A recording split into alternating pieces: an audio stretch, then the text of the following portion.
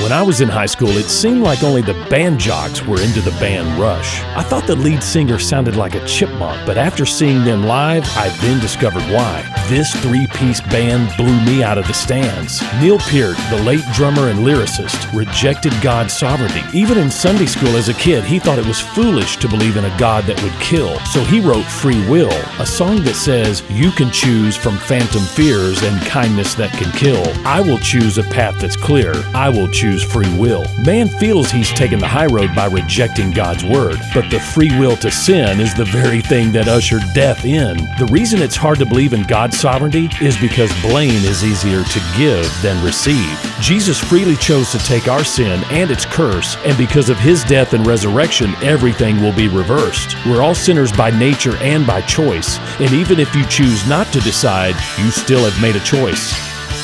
I'm Pastor Eve from Woodland. Think about it.